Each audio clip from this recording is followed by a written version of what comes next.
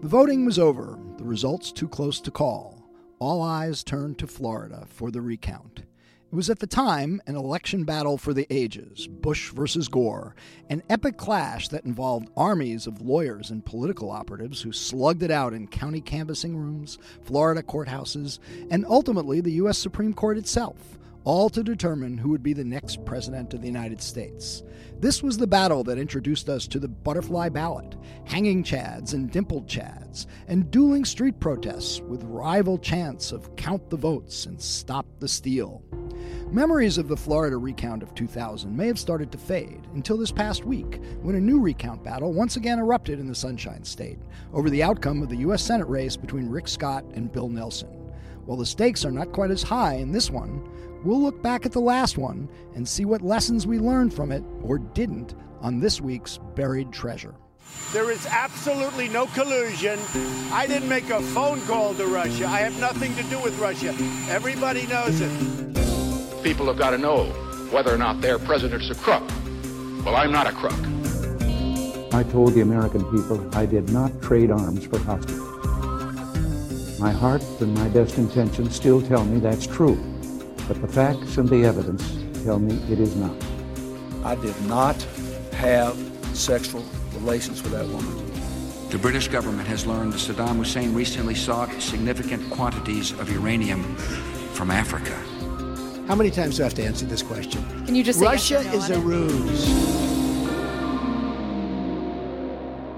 I'm Michael Isikoff, Chief Investigative Correspondent for Yahoo News. And I'm Dan Kleidman, Editor-in-Chief of Yahoo News. You know, Danny, this is the classic deja vu all over again episode. I was one of the many hundreds of reporters, among the many hundreds of reporters who flew down to Florida to cover that election battle back in 2000. And, what's striking to me is how many of the characters from that Bush versus Gore battle are still with us today as we await the outcome of the Nelson Scott recount in, by the way, the same counties that were at issue back in 2000, Broward and Palm Beach. I was there for all of them.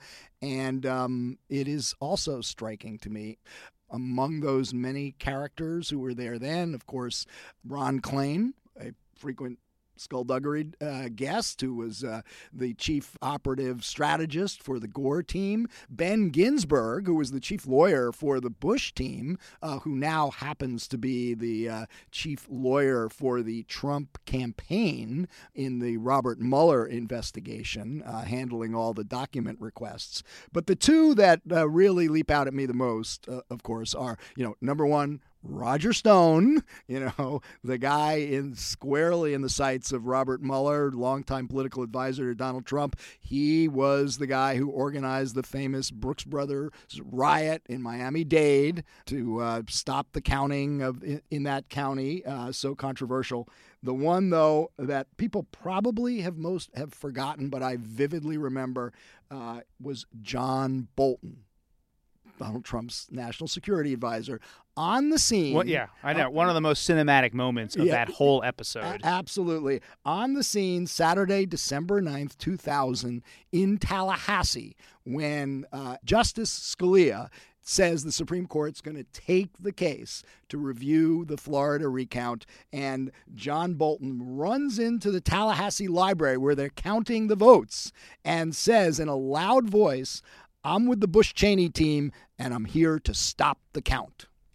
Yeah, that was an unbelievably dramatic and crazy time in our election. And the stakes were obviously higher than they are now because you were talking about a presidential election. But it is striking how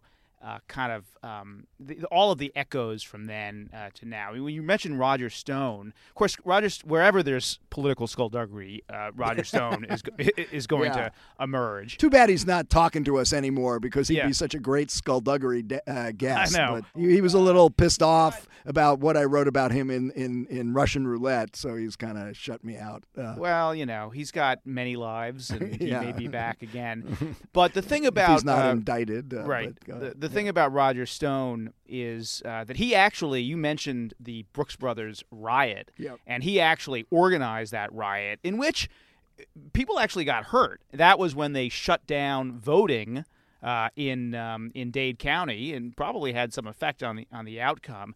What was that riot? It was a classic example of kind of AstroTurf activism, which is that it was supposed to look like a grassroots demonstration, but actually what they did was they flew in Republican operatives to participate in that. And some of those people actually were people who have high profiles in the Trump era. One of them, if I recall correctly, was Matt Schlapp, who is the head of the American... another American Conservative Union, runs the CPAC conference. His wife works at the Trump White House. Mercedes Schlapp, that's right. A huge Trump defender on Twitter and on cable television. So it is deja vu all over again. I also think it's a couple of things. One is, why does this always happen in Florida? Right. And we'll get to that in a second. But I also think that in some ways, some of the seeds of the crazy politics that we're dealing with now were kind of planted in that fertile ground in Florida back in 2000, or at least you saw expressions of the kind of smash-mouth, winner-take-all, just ruthless politics, partisan politics that we see now. The difference between then and now, the line that was crossed is that when Jim Baker, who was running the operation for the Bush campaign, and Warren Christopher, who was running it for the Gore campaign, they still operated within the bounds of facts and the truth. Whereas now what you've got with Roger Stone, but also all these conspiracy theorists, people from, InfoWars and these other fringe groups who are down there, you've really gone way beyond that. Right. And the stakes may not be as high in terms of the office, but they are in terms of how corrosive it is to democracy. Absolutely. And I think you're on to the point about the seeds of our current politics, really emerged, began to flower in that Bush versus Gore battle because, there was a crisis of legitimacy about the outcome of the election. The idea that the Supreme Court could, step in and basically declare George Bush the winner over Al Gore when there was still counting of votes going on was something that Democrats really had a hard time accepting. In fact, most didn't. And, the debates about the recount and those issues continued for months. And they only got obscured or began to get overshadowed when 9/11 came around and, the country faced, what seemed like a much bigger crisis. But the idea that you had two polarized political camps in which there was genuine questions about the legitimacy of the George Bush presidency is something that has reached full flower, I suppose, in the Donald Trump era. Yeah, and absolutely. And this actually goes to the point we've talked a lot on this show about Donald Trump assaulting our institutions, and that is true. I mean, he has undercut the intelligence community, a free press, the judiciary, but he didn't start it. He has vastly accelerated it.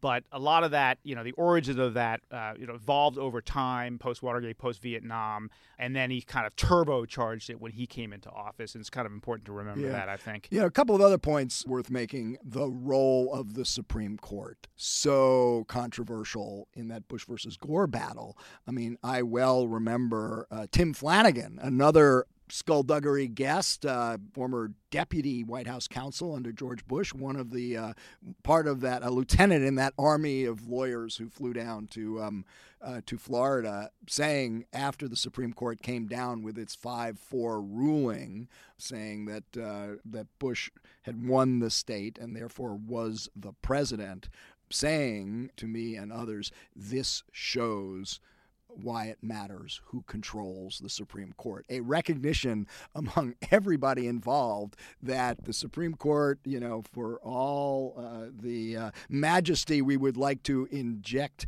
in it, is ultimately, or has become ultimately, a political institution, and we saw that most graphically in the Bush versus Gore outcome. There's no question that what happened in Florida in 2000 was just an immense political brawl. And that was the insight that Baker had, which is that this was going to be a street fight, I think, in his words. Whereas Warren Christopher, leading the Gore forces, was this more patrician lawyer who wanted to use the legal process, wanted to make sure that whatever they did, that the outcome, that it would be as dignified as the office that they were seeking.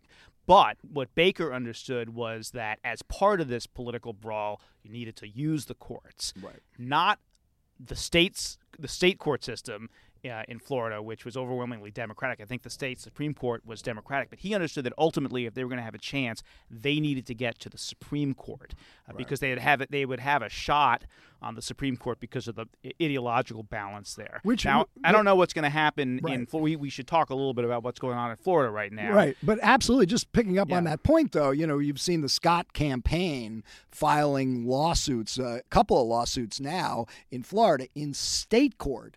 But I think, the ultimate strategy here that all the Scott campaign and Republican lawyers know is the more you can turn this into a legal battle, the more you have the opportunity to, at some point in the game, if things go south for Scott, to get this into federal court. And if you get it into federal court, you've got that ultimate backstop, the Supreme Court firmly controlled now with Brett Kavanaugh's confirmation by a conservative Republican majority. One thing I don't know, I have read, but I have not independently confirmed this, Kavanaugh may have actually played some role in the 2000 recount. I don't know if you know. I know that there was some. I remember someone tweeting. I'm sure this is not true. That he was actually part of the Brooks Brothers riot. I think that was a fantasy or a wet dream on the part of liberal activists at the time. I don't think that was true. Frankly, I'd be very surprised if he was not involved, because just about every Republican lawyer I knew was down there, as was every Democratic lawyer I knew who was down there. I mean, everybody was flocking to Florida. We should point out that, look, there are some critical differences here. First of all, I mean, the numbers are not nearly as tight in Scott versus Nelson as they were in Bush versus Gore. Well, they got down to 5. What was the number? Well, ultimately, Bush won by 537 votes. Right now, Nelson is ahead by 12,000 votes. But within that margin, what is it, 0.5%, which requires a recount, and if it's somewhere below that 0.2% or whatever it is, it requires a hand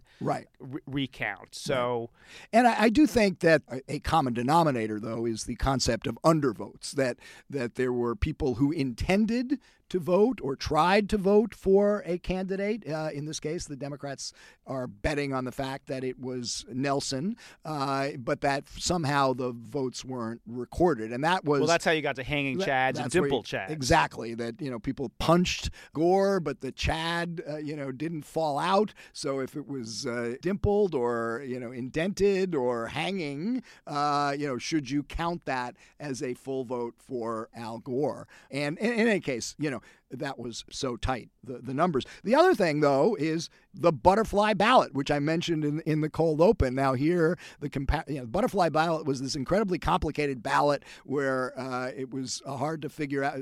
Many elderly people in Palm Beach County had a hard time figuring out how to cast their ballot for president. And well, that's the one where all the little old Jewish ladies were voting for Pat Buchanan voted for Pat Buchanan by actually the Bubby Brigade. Exactly. Brigade, as they call them. 3,407 votes for Pat Buchanan, an extreme right-wing guy who had been accused by many conservatives of tinges of anti-Semitism. Not being a friend of the Jews. Well, questioning, major questions about the use of gas chambers at Auschwitz, for God's sakes. Right. And here you had Jewish ladies in Palm Beach who were horrified at the idea that they might have cast a ballot for, or that they did cast a ballot for a anti-Semite for president. But, there was nothing you could do. If the ballots were cast, you could not overturn those votes and have a redo. In this case, you had a complicated ballot in Broward County where apparently there's a large number of undervotes in the Senate race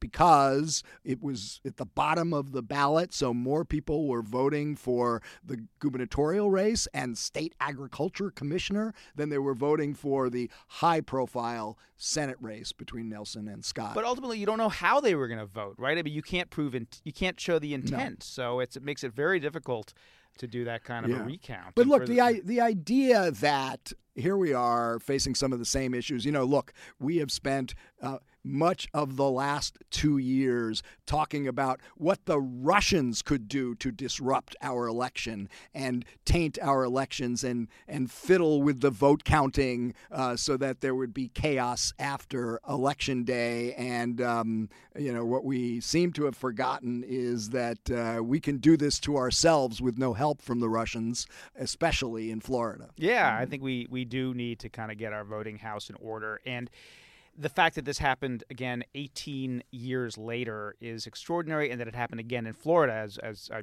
alluded to in the outset. And it does make me wonder, like, going through this again, whether there need to be some really big reforms. And the one that I think people have talked about is at the federal level. For federal office holders, do you need uniform standards? Do you need like one voting machine, one way of doing absentee ballots, as opposed to this kind of checkered system where every state has a different way of voting, which just increases the odds of chaos and that people aren't going to be treated equally.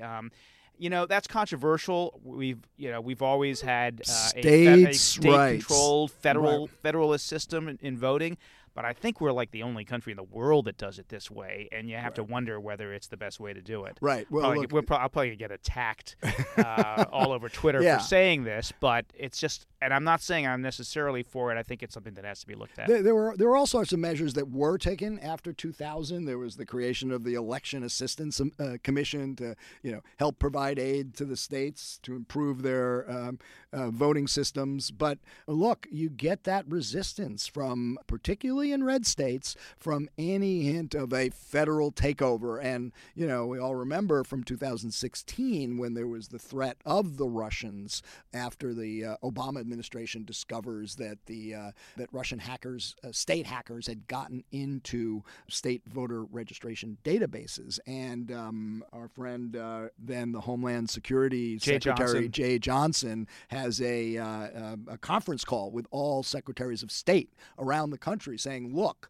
we will offer you federal assistance to declare, we want to declare the voting systems in this country critical infrastructure. And who pushed back and said, no way? Brian Kemp. Kemp said, no way, I'm going to let the Obama administration, you folks in Washington, take over our voting. Brian Kemp, of course, just elected the governor of Georgia. Although Stacey Abrams has not conceded yet. I don't think they're within the margin that requires it wouldn't be a recount. It would be another election, essentially. Yeah, right? well, that's not going to happen. A runoff. There's no. I don't think there's any way you can have another election absent some really dramatic changes in the votes. Look, a couple of other quick points I want to make. In terms of, I talked about the Supreme Court.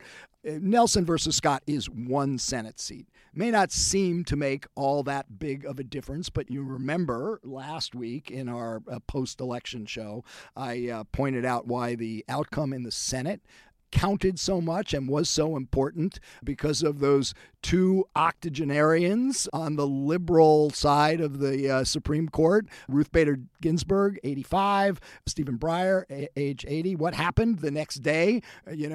Justice Ginsburg falls in her office, cracks her rib, has to go to the hospital, 3 ribs.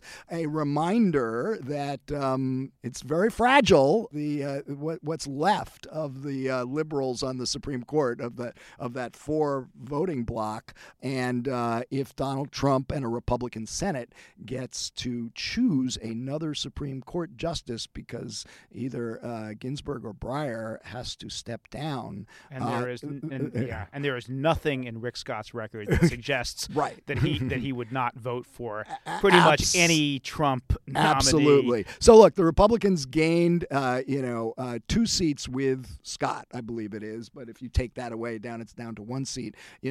there were those two Republicans, Murkowski and Collins, who were at least viewed as susceptible to voting against a hardcore conservative who threatened Roe versus Wade. So the Republicans don't have much of a margin, and that's one reason why this Scott-Nelson battle is so important if there's another Supreme Court fight in the next 2 years. Right. And then there's the gubernatorial race as well, which is not as close, but there'll probably be a recount in that race, or if that's not already taking place. Doesn't have the same impact. And look, DeSantis's margin is larger than Scott's, so it's, I think, highly unlikely you can see an overturn. But if it were overturned, that has a huge impact for 2020. Florida is such an important state, and if you control the levers of power there, if your party has the governor's mansion, that is consequential. So, look, I am going to use this opportunity to close this episode by telling one of my favorite stories as a journalist, and it comes from my days covering the Florida recount. I was in Palm Beach first, flew down in 2000, and the last time before that I had been in Palm Beach was covering the William Kennedy Smith rape case. You remember the incident 10 years earlier where William Kennedy Smith, the nephew of Ted Kennedy, was accused of raping a woman who he met at All Bar, some Palm Beach hotspot. After he was there with Ted Kennedy and a whole entourage, they all went back to the Kennedy compound, and that's where the alleged rape took place. My big scoop in the William Kennedy Smith case was I discovered this woman named Michelle Casoni, who was at O-Bar that night and then at the Kennedy compound. She was having a bit of a dalliance with Patrick Kennedy, Senator Kennedy's son, when Ted Kennedy comes in his underwear, and she tells the story to the world. It gave us a little insight into Ted Kennedy's behavior that night. So, cut to 10 years later, Florida recount. I'm at a bar in Palm Beach telling this story about Michelle Casoni and how I had discovered her. And I'm regaling everybody at the bar, including a bunch of journalists and a bunch of Republican operatives. Mark Corallo and Barbara Comstock was there, the just defeated Republican congresswoman. And I noticed that the bartender is really interested in the story. And she starts listening to everything I say, and she looks right at me just as I'm getting to the punchline about how I discovered Michelle Casoni. And she says, "I'm Michelle Casoni." God! Only in Florida. Only in could Florida. That happen. I don't know what the point of the story is, other than I guess we can never escape our past. I think it also goes to the sort of the unitary scandal theory that all scandals are somehow related to each other. Right. And on that note, we will conclude this episode of Buried Treasure. Thanks for listening to this episode of Buried Treasure. Don't forget to subscribe to Skullduggery on Apple Podcasts or wherever you listen to your podcasts. And tell us what you think. Leave a review. Be sure to follow us on social media at Skullduggery Pod. We'll talk to you on Friday.